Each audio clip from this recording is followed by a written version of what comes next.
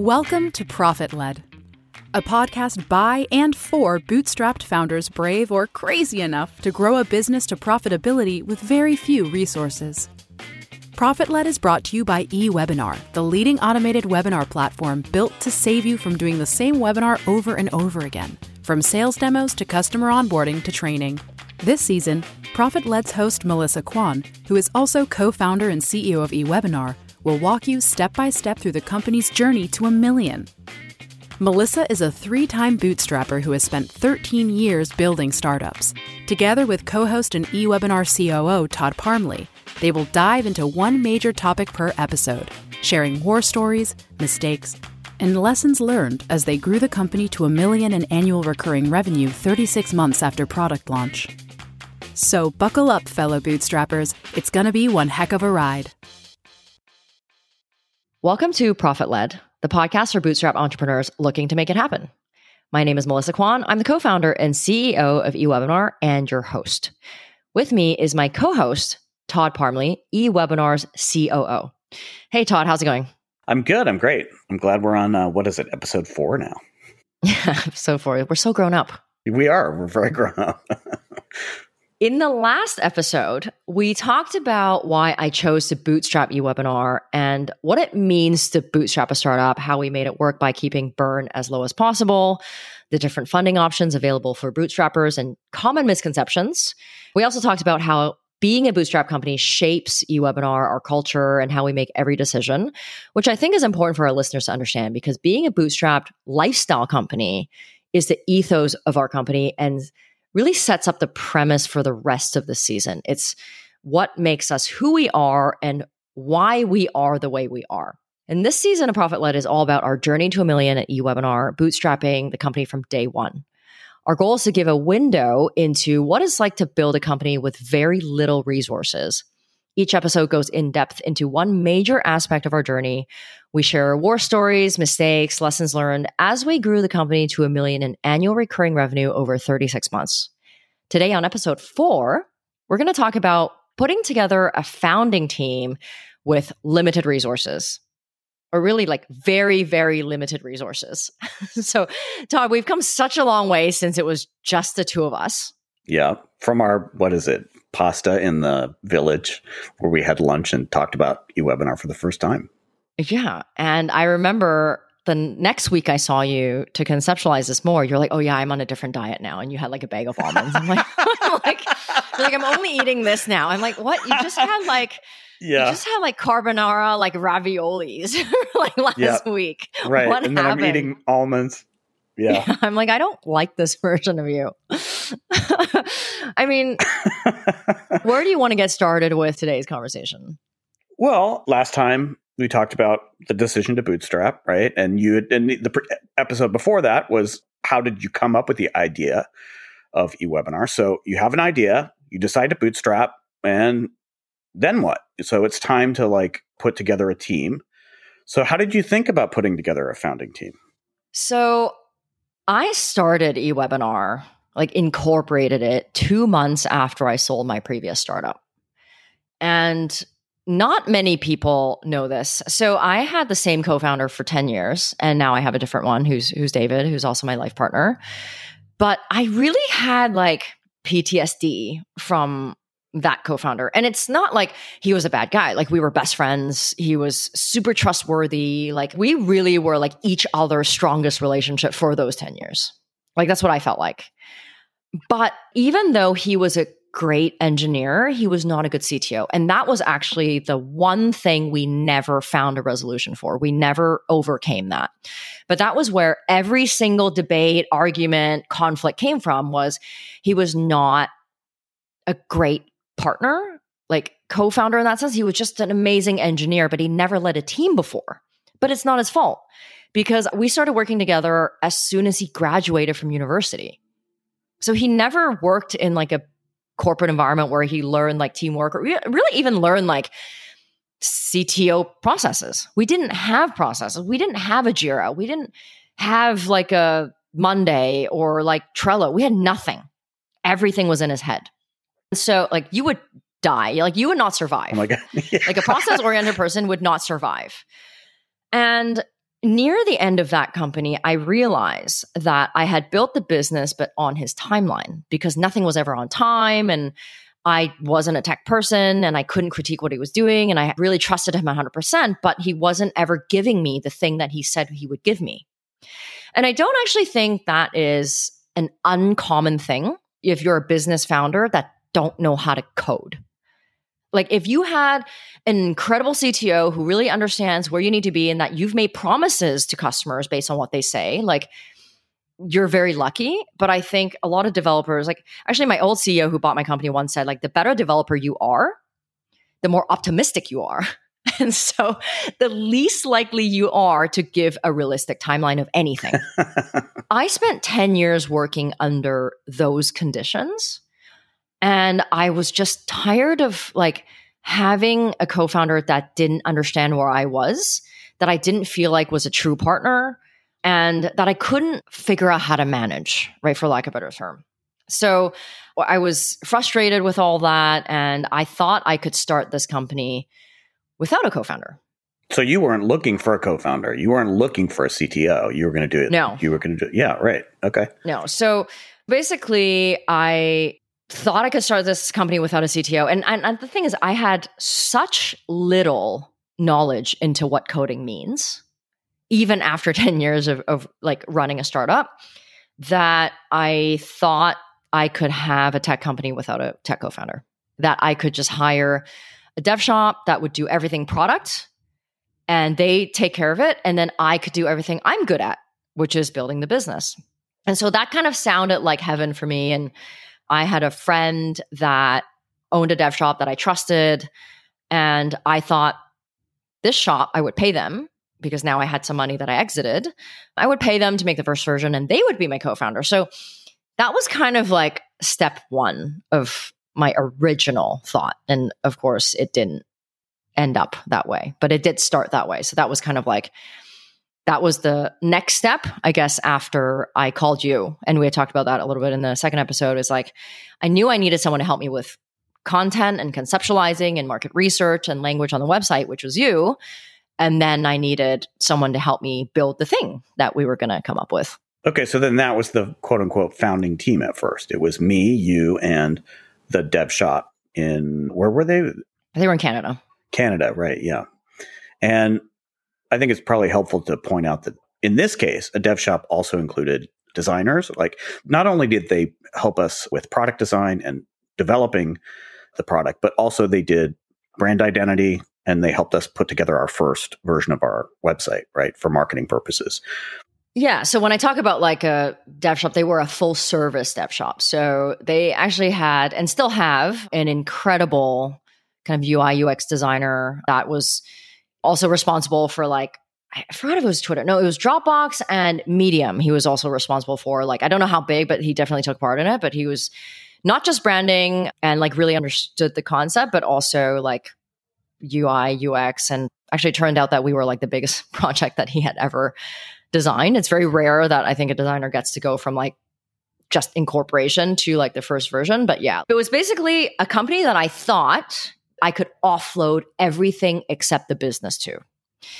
And unfortunately, it turned out to be like a fairly expensive mistake, but it did lead me to David, who is my current co-founder. What if David wasn't an option? What if there was no David? What would you have done?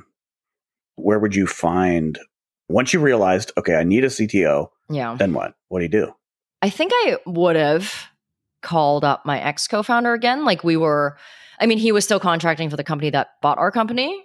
I might have done it, but maybe reluctantly. I think, so after we sold that company, I did talk to him about different projects and big and small, but nothing really materialized. And I really felt like while it made sense that we continued to do new things together, it also felt like both of us felt like in our souls that we were ready to move on from each other.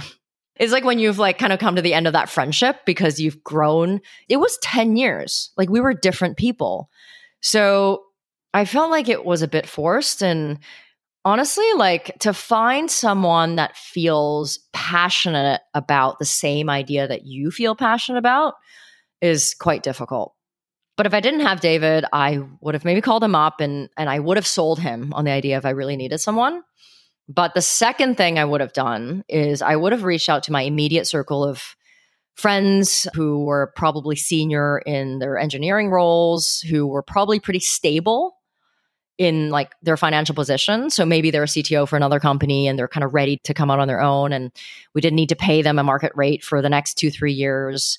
I would find that person, like someone who's not fully money driven, like because they have enough of it right now. And maybe someone with like a young family or whatnot that wants to stay at home and wanted less structure. Like I would definitely look for that guy. But it would absolutely have to be someone that doesn't have a full-time job. Like I would have needed to find someone that was in this with me full-time because I was doing it full-time. Right. We have done well with David. I think that's an understatement. He was right in my house though.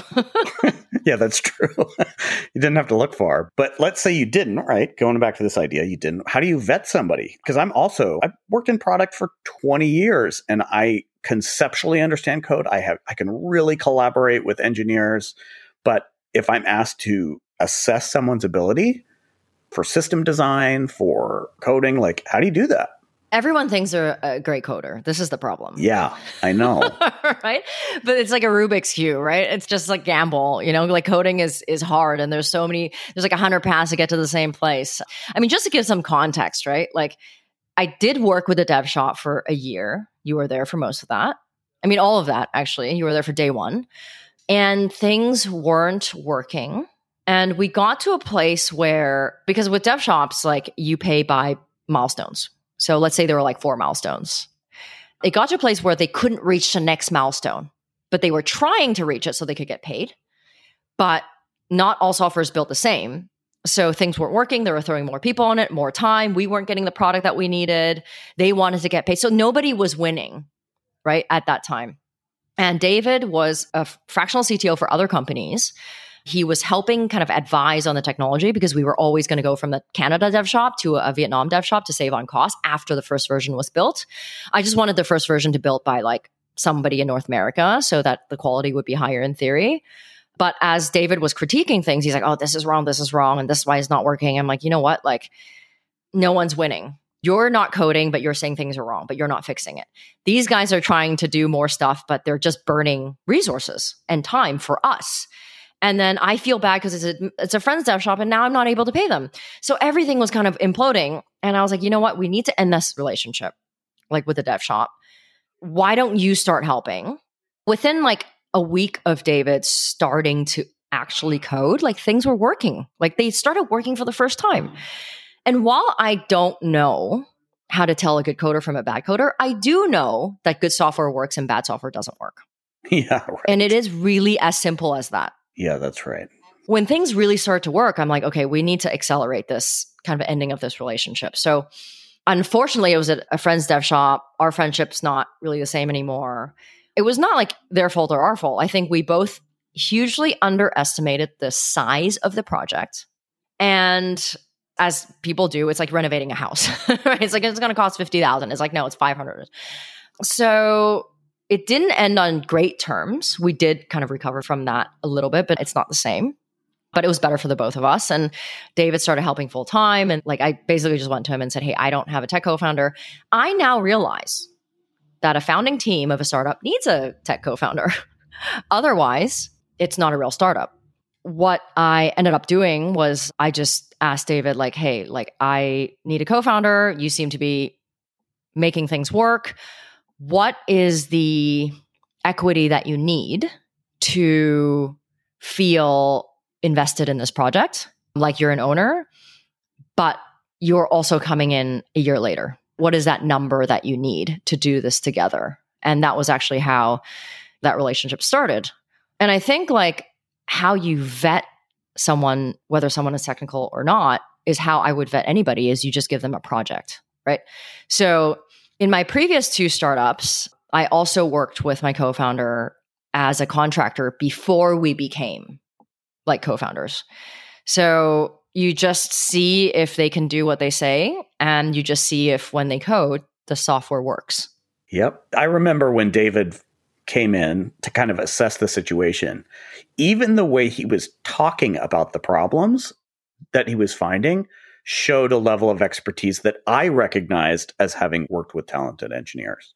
So I can say that immediately from the beginning, I felt like a much deeper sense of confidence, right? And relief. And relief. Oh my God. And then there was a lot of work to fix what was under the hood. The front end looked okay, right? But to fix what was behind. He rebuilt a bunch of stuff. Yeah. It took time to fix that, right? And that's the quote unquote expensive mistake. But then things stopped breaking. Like we rarely had outages. The only issues that came up, and the only time we did, was when something was really something we couldn't have, like a blind spot. Yeah, like Amazon was down, or like sometimes Vimeo goes down, which is kind of our backbone. But there were things that there were decisions made that were just really weird, right? So to give context to people listening, like the first step of creating an e-webinar is you upload a video. And we use Vimeo as our video provider. The first version of the video uploader worked as follows. It would upload first to something that, like some cloud that we had, and then it would then upload to YouTube, and then Vimeo would download from YouTube. It didn't make any sense. Yeah, it was bonkers, wasn't it? And the thing is, the problem was, every time I went back to my friend's dev shop and was like, hey, David said this, they'd be like, oh, don't worry, we'll fix it. And this was the crux of the problem, is I trusted them because I had to, and I didn't have someone on my side to ask the important questions. When it's my friend, especially, and they say they're going to fix it, of course, I'm not going to question them, but it never gets fixed and it doesn't work. And then now I don't have a product to sell. Yeah, and it's an inherent tension with the dev shop, right? Because they want to just make things work. And even if they have great intentions, it's not like they were consciously hiding anything. Like you said, we were not really able to see behind the curtain, right? Because if we had had somebody on our side, they would have at the very least, been able to tell us what they saw that didn't seem like it was going in a good direction. Yeah. And I mean, now, when people ask me for advice on working with dev shops, I'm like, I only work with dev shops. However, please don't do it unless you have someone full-time on your side that's aligned with your values and what you care about and your business. Because otherwise, in fact, I feel like a lot of times when you're working with dev shops, the motivation is kind of misaligned, right? They want to get paid as quickly as possible, and they want to hit this milestone. So it doesn't matter how quickly they get to that milestone. They just want to get to it. So the quality of what they're building, because they're not building for scale, they're not a long-term team. Once they hit this and they show you, and I'm not a technical person, and then I'm just going to pay you. I think a lot of bad experiences just come from not having a technical lead. But I also think that a lot of agencies in general, not just development, but marketing also, it's much easier to build a feature of something that exists, right? To add on to something that's successful, right? To take something from 1 to 2. But 0 to 1 has so much experimentation. Yeah, it's really hard. And iteration. In fact, the first time we launched a product, I remember the first time we had 1,000 people trying to join a webinar, right, and the system was crashing. I remember David jumped on it and he fixed it immediately. He knew what the problem was, but I remember just this feeling of relief, because I knew that if I was working with a dev shop, they wouldn't be on my time. But this person's having this webinar now, and they wouldn't be able to figure out that problem as quickly as a person that's on my side. So that's when I really understood, okay, this is why restaurants have chefs and startups right. have technical co-founders. Yeah, right. In hindsight, it's so obvious, but I get how at the time it really seemed like a perfectly reasonable path to take. But nothing's obvious until you live through it. It was also obvious that I wouldn't split my company with someone I didn't really know very well. So why would I go to a co-founder that I haven't never worked with? Or why would I go to a co-founder if this dev shop told me they can do everything I want to do? Who am I to say you're not going to give me that? Yeah, absolutely. Absolutely. It's just funny. Once it becomes clear, it's clear. But when it's not, yeah. What is it? Denial is not a river in Egypt? Or maybe that doesn't quite apply here. But so let's switch gears a little bit. You started eWebinar with the premise that you were only going to work with contractors, right? Yeah. Why did you make that decision? Truthfully, I just really do not like managing people. I'm bad at it. And even in my last company, like my old co-founder, like he's the opposite of me, right? He loves going to the office, the 9 to 5, having a team, like to kind of banter all day and like love structure. I am complete opposite. Like I socialize with my friends, not my company. And I was nomading and that team was in Vancouver. And I've always hated the confrontational conversations you have to have when someone doesn't work out. Because I'm the person to have that conversation. I just always dreamt of a company where I could work with people that I didn't have to manage, number one, but also people that were self-motivated so much that I didn't have to manage them. And that they would be here because they want to, not because they have job security. I just knew that the next company I wanted fully remote team and only work with contractors, but also I think it's become much easier to hire overseas or anywhere in the world for really passion and skill set and not locality, that hiring contractors is the only way a bootstrap company like ours can survive, can be in existence, right? Like how much would it cost to hire even engineers in Canada, not even to mention the US? Like I wouldn't be able to afford that person. A junior person would start at 75,000, whatever that is, right? And then it goes up to, sky's the limit. But I think there's a beauty in being able to hire someone anywhere in the world who loves your project, who wants to be a part of it, and you can pay them market rate, because I want to pay people market rate. I don't want them to work for less. Right? I don't want to give them that life. I feel bad carrying that. So the idea that I could hire anyone anywhere in the world, pay them market rate or more by, giving a bonus or whatnot, like at the end of the year, is like compelling to me. Like I'd rather have someone on our team with value alignment than someone's like, oh, I'm working here because you're in Vancouver or you're in New York. Yeah, for sure. And going back to that feeling, and I share it, by the way, of not wanting to manage people, not feeling like you're good at managing people. But when people are independent and invested and passionate, then it's like you become collaborators, right? You're not having to manage them. You're sharing direction maybe, right, as the CEO, but it's just not the same. So you end up with partners, you end up with collaborators rather than people you're trying to manage. It's just a different mindset, I think, on both sides. And a lot of people that we contract for someone else. Right. And they're usually like a bit more senior, right? Like it's very hard to find a junior contractor, at least for what we do. And they're fairly senior. They probably enjoy other freedoms in their life. And therefore, they're more motivated and they don't need the social aspect of being at work physically with people. At this point in my career, I find that more freeing to know that I can put this thing in the hands of someone. I don't have to check their work. Like it's just such a luxury. And I actually think the contractor model is better for both sides. So for our side, of course, is the benefits that I mentioned. But for the contractor side, they're being hired for the highest dollar per hour for their expertise. So if I'm really good at writing long form content that is SEO optimized, that is the only thing I do. And the clients that hire me pay me $2,000 a piece. But now I'm working with 5 clients.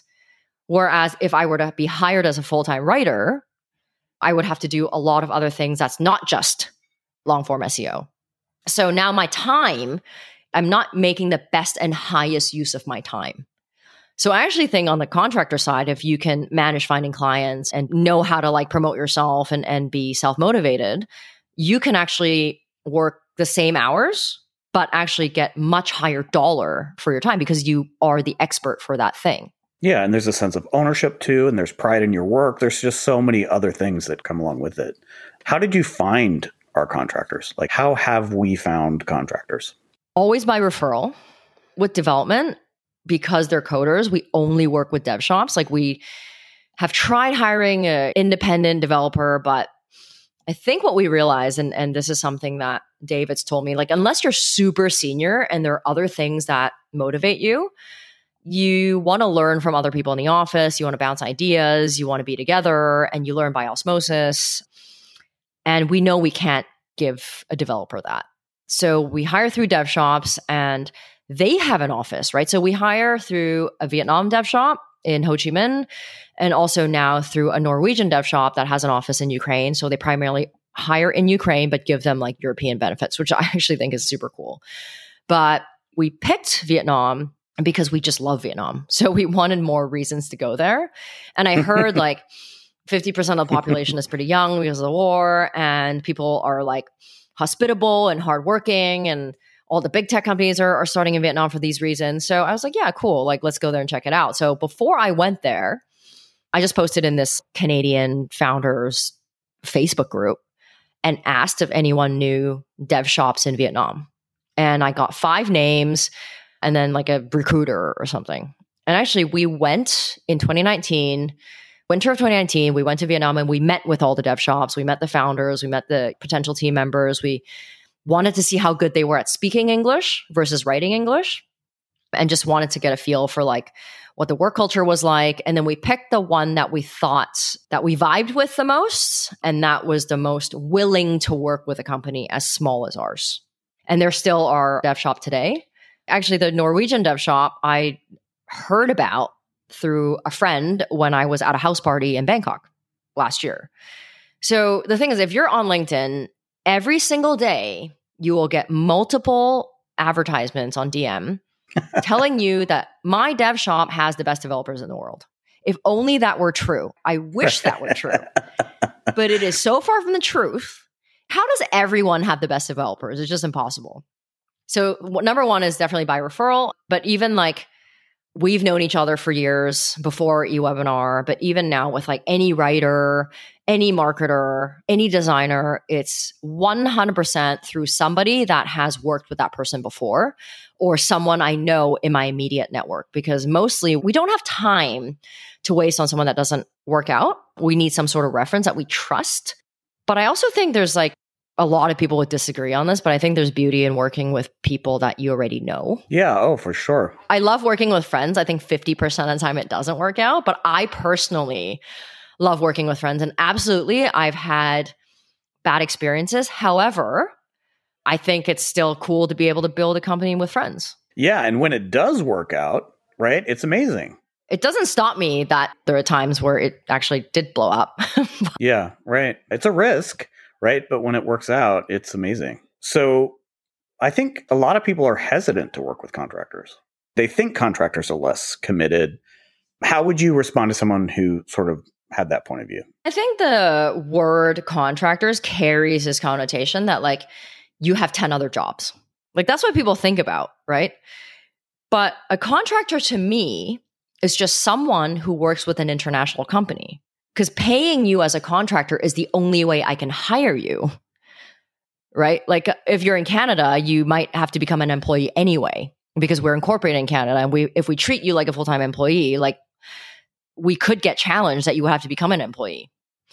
So being a contractor is as much, I guess, an accounting thing as it is like just a role that someone chooses. But I think it's a misconception, because I think people think contractors are less focused because they're working with multiple clients. But the way I see it is, like I said before, is you are doing the thing you're best at for me. And I love that. I love having a quarter of your time, because I would rather you spend the rest of your time doing something. I think everybody should spend time doing what they're best at. We try to do that within the company as well. Otherwise, it takes too long and it's exhausting. Also, like I think when people think about contractors, they think, oh, this person is part-time or they bounce in and out.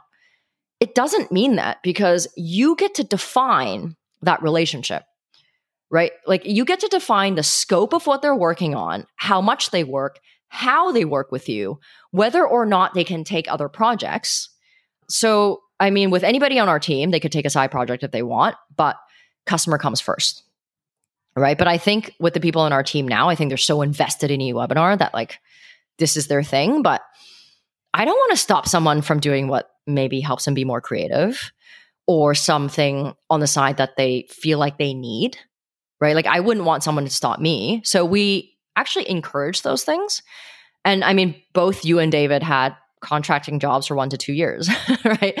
Like as we were starting this company, and it actually helped benefited us because we didn't have to pay you guys the rate that we otherwise would have. So I think it's a misconception that like contractors are less committed. They're not like employees. They don't take you as seriously, right? Because they're always on to the next thing. But honestly, for us, like a team member is a team member. And So far it's worked out. And I think it's, to your point, like it's really empowered people to take ownership and feel like they are contributing to this project because they're not slacking off. And like in a small startup, if you're not contributing, we know immediately. For sure. Yeah. It encourages people to bring their best selves to work, right? When they're working for you. Yeah. I mean, you started as a very part-time contractor. That's true. That's right. Did you feel less committed to eWebinar because of that? Because I actually felt like what it felt like to me was you were more committed to eWebinar because of that. Because it was like the fun thing that you were doing outside of like the normal job that was like paying you pretty well. Hey, I'd like to take a second here to talk about my own company, eWebinar, and our mission to rescue people from what I call webinar hell by saving you literally hundreds of hours every month through webinar automation. eWebinar was designed to take a pre-recorded video and turn it into an interactive, automated webinar that is more engaging than a live webinar by almost any metric you choose. Attendance rates are higher, watch times are higher, engagement is higher, and conversion rates are higher. eWebinar lets you do hundreds of webinars without ever needing to be there to host them live and without sacrificing a personal touch.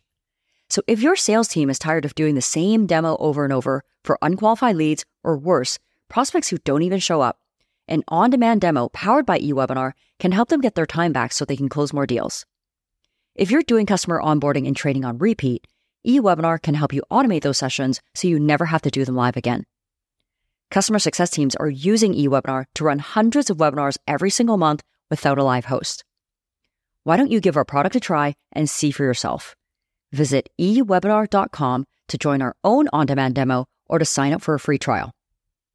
All right, now that I've gotten that out of my system, let's get back to the episode. It was a unusual time in my life, right? Just to be clear, like I was under a non-compete, so I couldn't work. I had been offered this like job that I was going to take 6 months from now. But yeah, I was working very part-time, but I loved it.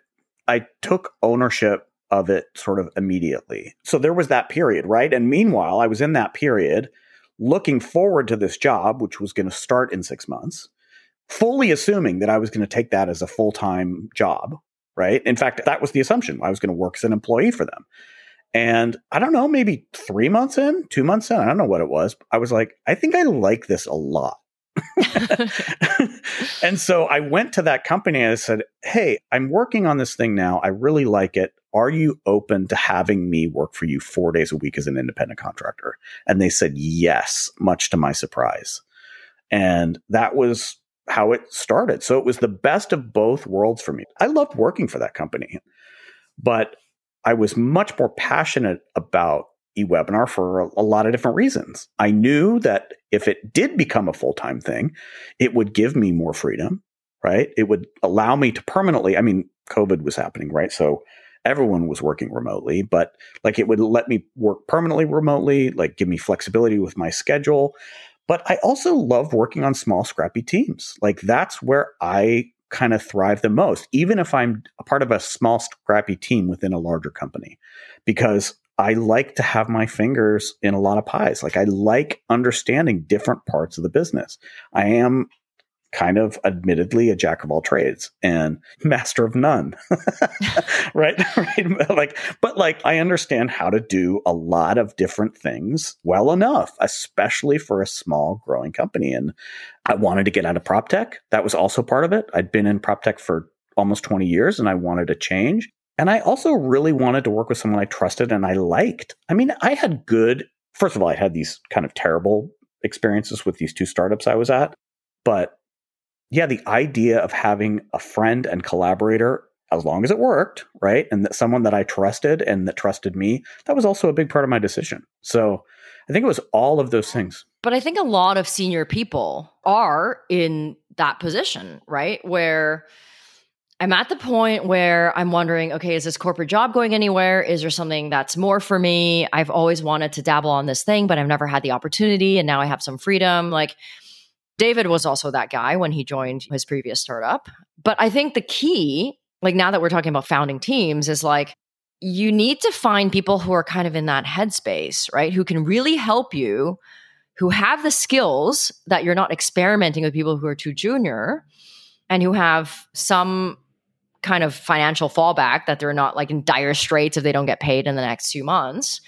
And sometimes, very rare, I think, for co-founders, but like the founding team, like sometimes they're in full-time jobs, but they're willing to work on this evenings and weekends. Those are the people that turn out to be gold, because as soon as they see the vision, they're in it, they work harder because they want to get out of the corporate job. Like they're trying their best to contribute to help you succeed so they can change their life. And I think there's a lot of people out there that are like that. They can't quit their job 100%, but this becomes like a bit of a bridge.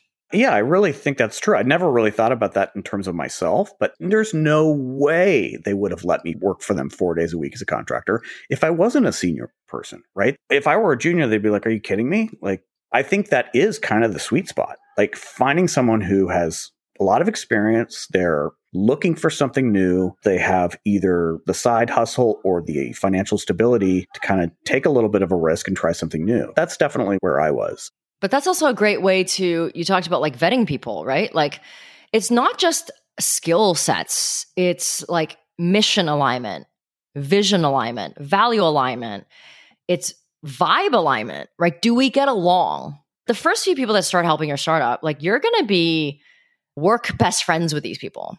So do you get along? And like passion is not something that you can fake. No. You definitely can't. Even with David, it wasn't until like he was just helping me out as a contractor, like to bridge getting rid of this dev shop.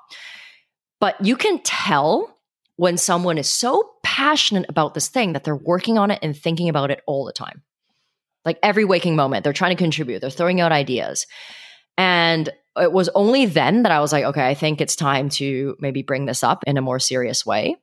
But it works with anybody on that founding team. Right. So just putting ourselves in the shoes of the person that's starting a company, right? A new founder, right? Who's looking to put together a founding team.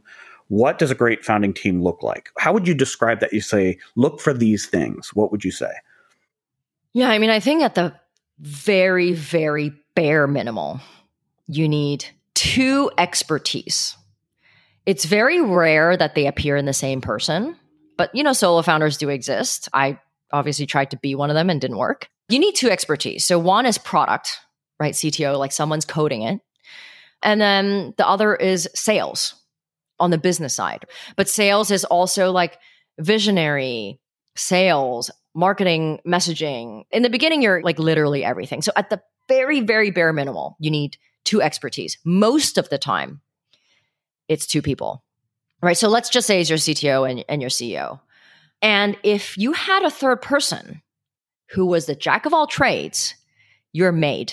So I know that we're all jack of all trades, right? Like even David has to learn new things because he needs to know how to do a certain thing to guide the team. But also in the beginning, there was nobody covering certain parts of, I don't know how you say it, but like, let's just say certain parts of like the code. So then he had to learn that part. We all become jack of all trades in the domain as much as we can. As a sales-driven founder, like I'm writing the website, right? Writing the sales pitches, doing the pitch deck, right? Calling people, talking to customers. Like I'm not just going out there to sell. Like I'm doing a lot of stuff. I'm doing the projections, right? Like I'm making sure there's money in the bank, I think the defining characteristic of a jack of all trades is someone who actually is interested in learning new things, right? And is like, let's figure this out.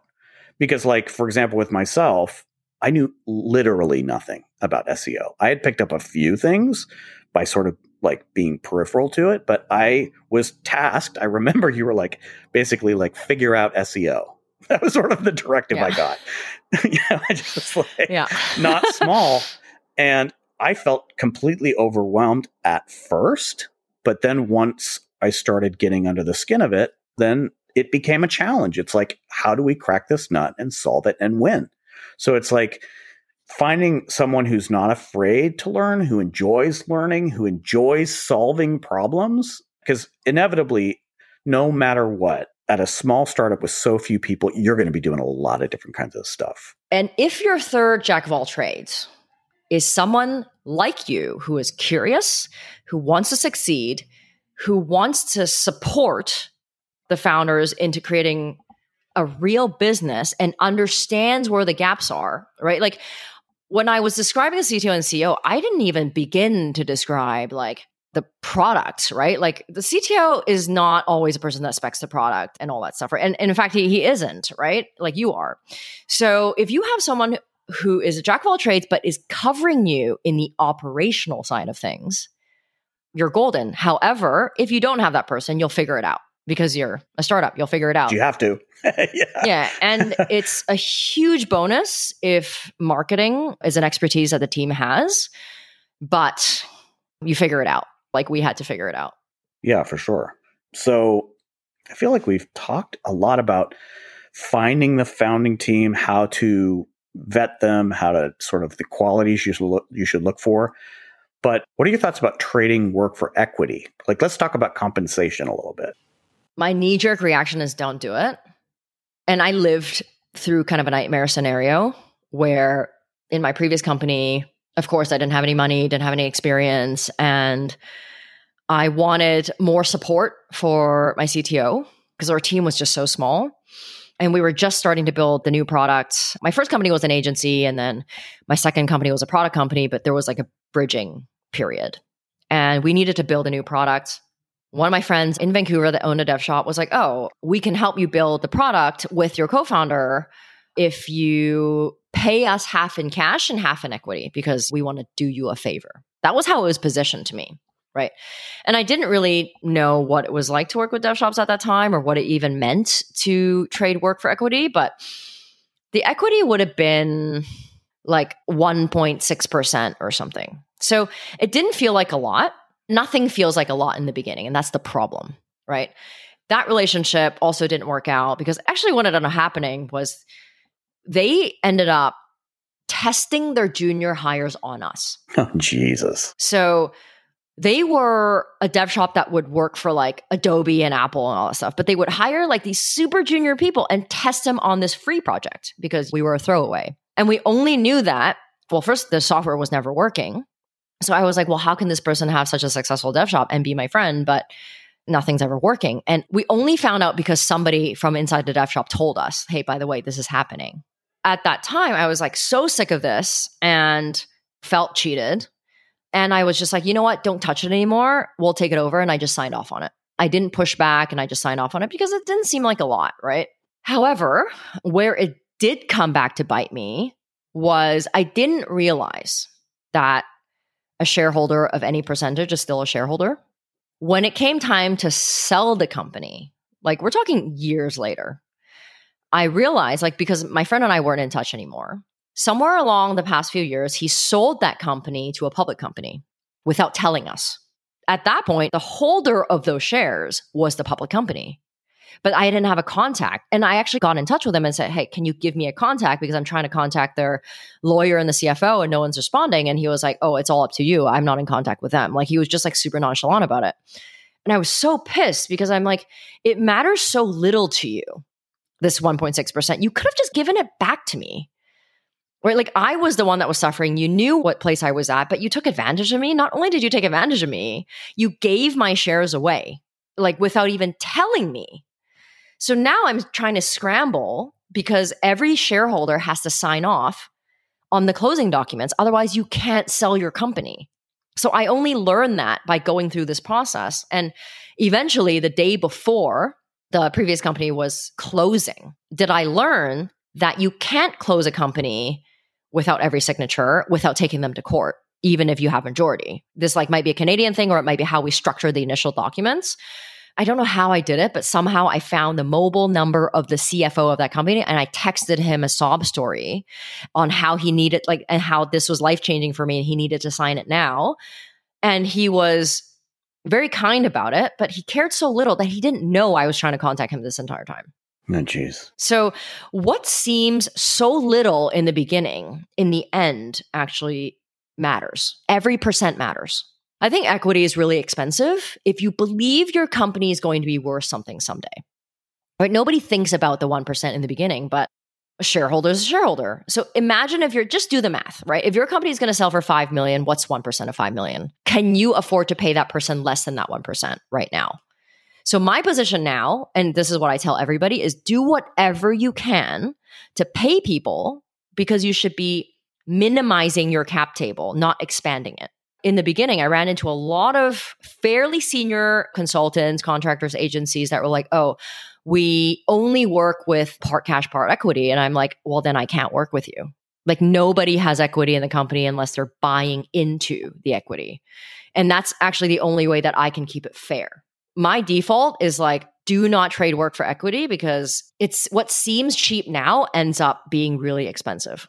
Is there an appropriate use for equity? Like, what about using it for attracting talent? What about equity for your co-founder? How do you decide on a split? What are your thoughts on that stuff? I think with the founding team, it's always a bit tricky, right? Because you can't pay everybody market salary. And then people expect equity to work even part-time for you because they're halving their rate, like whatever that equation is, right? I think for a co-founder, you absolutely have to give them equity. But the way that I would suggest an equity split is, well, first of all, like just because you're co-founders doesn't mean it's split down the middle. Like I'm not a believer of that because I don't believe that people are equal contributors. I had the same conversation with David. And luckily, it wasn't a tough conversation because he saw me. I was with him for many years. So he saw my struggles with my previous co-founder and how having that equal split kind of wore down on me over time because I didn't feel like he was an equal contributor. And I think that happens a lot, right? In like co-founder conflicts or whatnot. So even with David, it was like, okay, you're coming in a year later. I'm going to do these things. You're going to do these things. And you can correct me if I'm wrong.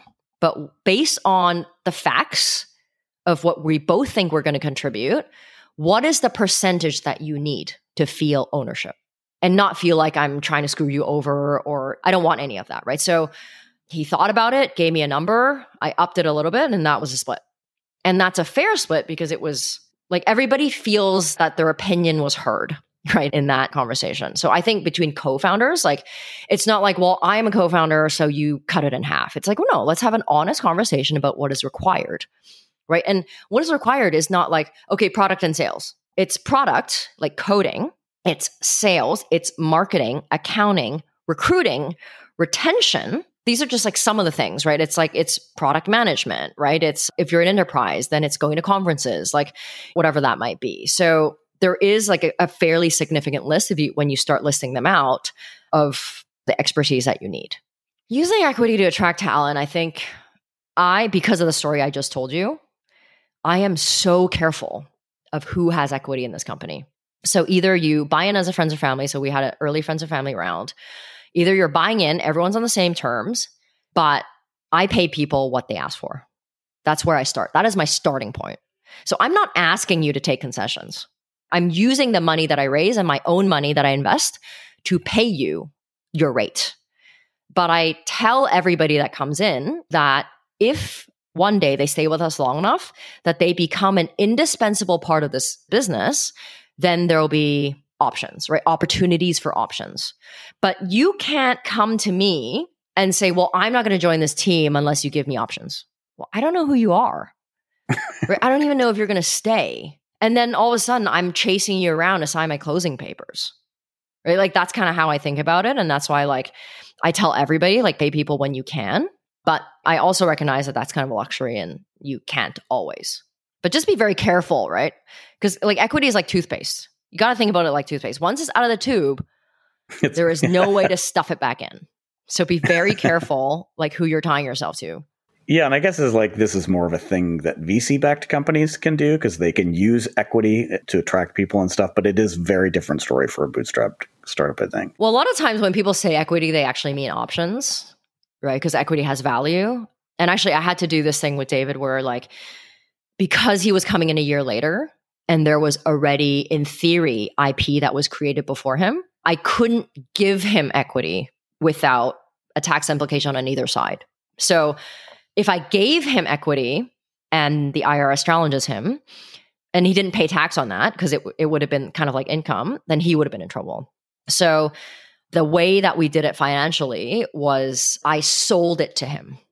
So in theory, I sold it to him and I basically just reported on the gains that I didn't actually receive. So I paid taxes on the equity that I gave him because it was a year in. And that's why people do options, because options are not real, right? It's just a option to convert to shares later on. Right. So then equity aside, how do you budget for a founding team? How did you pay for it? Because you got to pay people, right? So yeah, that's tough. Well, first you got to sell a startup and then you can pay them. Yeah, that did help a little bit. Jokes aside, I didn't sell it for like retirement level, like TechCrunch, like worthy money, right? Like enough to keep myself alive. I knew enough to keep myself alive for a few years. And then enough to write the first check into the company to show that I was sincere about what we're doing. And the thing is, I believe like if you can't invest your own money, nobody else will. So I'm going to be the first person to put my money where my mouth is. But both you and David had contracting jobs that were paying pretty well. And that lasted a good 2 years before that ended. But the way that I budgeted was like, I just tried to keep burn as low as possible. I raised just enough for 2 years of runway, like from friends and family. I'm pretty obsessive with like my Excel projection. So I knew exactly how much I could spend on who. And in Vietnam, we up the rate now, but like a senior in Vietnam, we were paying $4,000 a month for. And like senior in Vietnam is not senior in New York. It's very different. However, like they're pretty good. They're not awesome, but they're pretty good. So we were keeping burn as low as possible based on where we were hiring.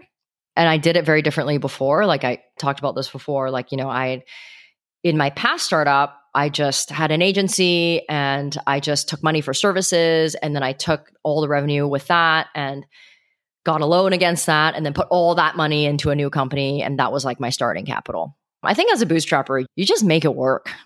Yeah. You take side hustles, you take side jobs, you find people with side hustles, you find people where it's like cheap to hire, and you literally just make it work. And I don't know how this happens, but the people that have made it have just done it.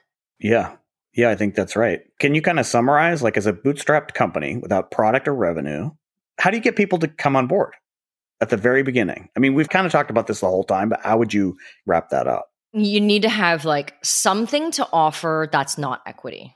Like I've heard a lot of times, because I'm also in a lot of founder groups and Facebook groups and things like that, somebody will be like, I need a co-founder, I will give you 30%. It's like, well, 30% of zero is still zero. Like no one's going to quit their job for equity that's worth nothing, especially when you have nothing. I think while equity should not be taken lightly from a shareholder's perspective, it's not worth anything to someone that can actually help you. Anyone senior who can help you accelerate will know that 90% of startups don't work out. So you just need to pay me. I think especially in the beginning, the thing that you have to offer is you have to let people believe that you are the one that's going to take them to this promised land. Whether it's you wanting more freedom and you don't have that today, you have to make them believe that you will take them closer to their ultimate goal. And through that, you make them believe that investing in you is going to be better than investing in their own job right now or another founder. And that's hard to do. But the way that I did it, and I think I did the same thing with you, is like I just explained the premise of this lifestyle company, where I want to get to just in life as a person, like living freely, traveling, having fun, and wanting to provide that for the rest of my team. And ideally, I have a group that I get along with and that I'm friends with.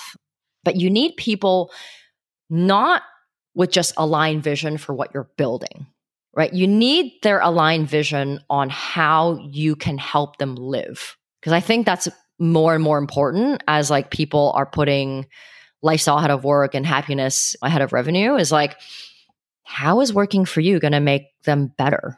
Not just richer, just better, happier. And I think being authentic into sharing that vision is probably the best way.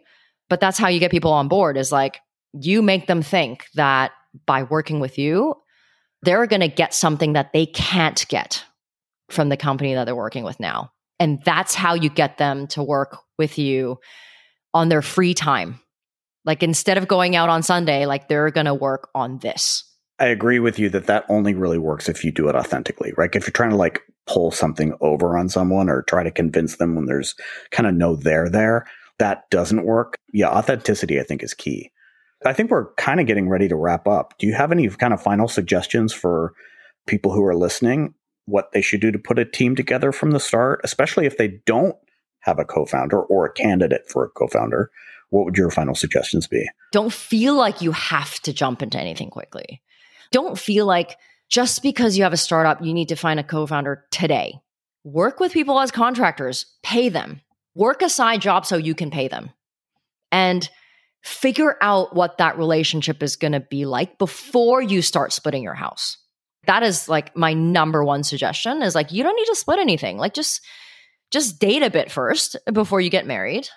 And if you don't know who that person is yet, like go and network, right? Go to the meetups, go to the startup events, ask your friends. I joined On Deck. It's like this cohort, like learning community based out of San Francisco, but now they're everywhere. But like within those communities, there are thousands of people looking for co-founders.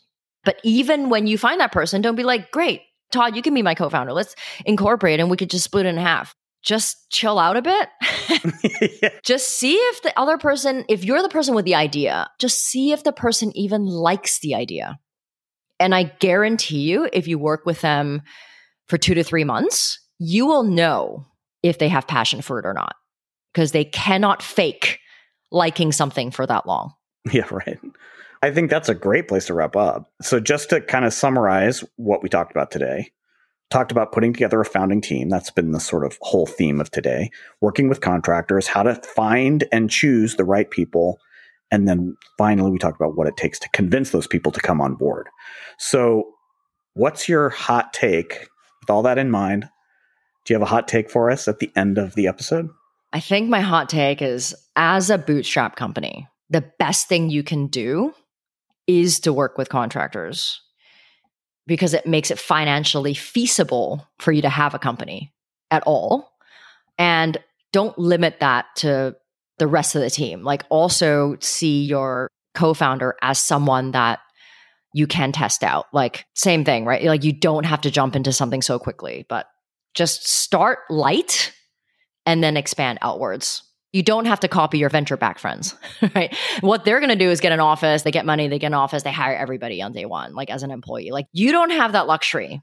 And don't feel like that's one way of building a business, but it's not the only way. And it's certainly not the cheapest way. Like the absolute cheapest and most efficient way to start a business is to hire people as needed in a place where you can afford them. Yeah.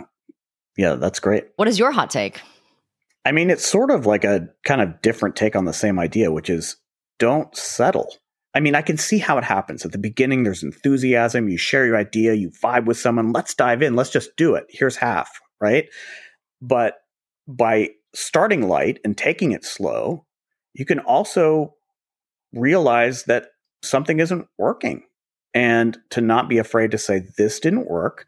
Because when a team's this small, everyone has to be great. Like everyone has to be great. So you can't end up with a dud. It's way too painful in the long term. So like maybe don't settle isn't quite right. It's more like take your time. It's sort of what you were saying, but that's the idea. Just don't. You can't afford to have anyone on your founding team who's not great. But that works also on the other side, right? If you're looking to join a founding team of something else, right? Yeah, for sure. Don't feel like you need to commit 100%. Like, absolutely. If you're a CTO of a big company now and you've always wanted to join a startup, like ask a startup that you're interested in if you can just contract for them as a fractional CTO. Even if you can't code all the time, like take part early, like get in early as a ground floor startup. And if it doesn't work, you're not committed. But I think it's a great way to like vet other startups. And in fact, when David was a fractional CTO, that was one of his ideas was like, oh, if I just kind of dabbled into multiples and I have many eggs in many baskets, and maybe I'll come up with, or maybe I'll meet a startup where I actually want to join. But we're actually going to talk about that on our next episode. So I'm going to stop here and wrap it up here. So if there are particular topics that you want us to get into this season, please let me know by connecting with me on LinkedIn. If you have any feedback about this podcast, I'd love to hear from you. My name is Melissa Kwan, last name spelled Kwan. And if what we've talked about today resonates with you, subscribe to Profit Led on your favorite podcast app to get notified of new episodes and join our mailing list by going to profitled.fm. I promise to only share things you'll actually care about. Thanks so much for listening to this episode. Thanks for listening to Profit Led. If you enjoyed this episode, we hope you will subscribe to the Profit Led podcast and head over to our website, profitled.fm, to see the show notes of every episode. You can also join our mailing list to be notified of new episodes or when we have interesting products and resources to share. We promise to only share things you'll actually care about. Thanks again for listening. Bye now.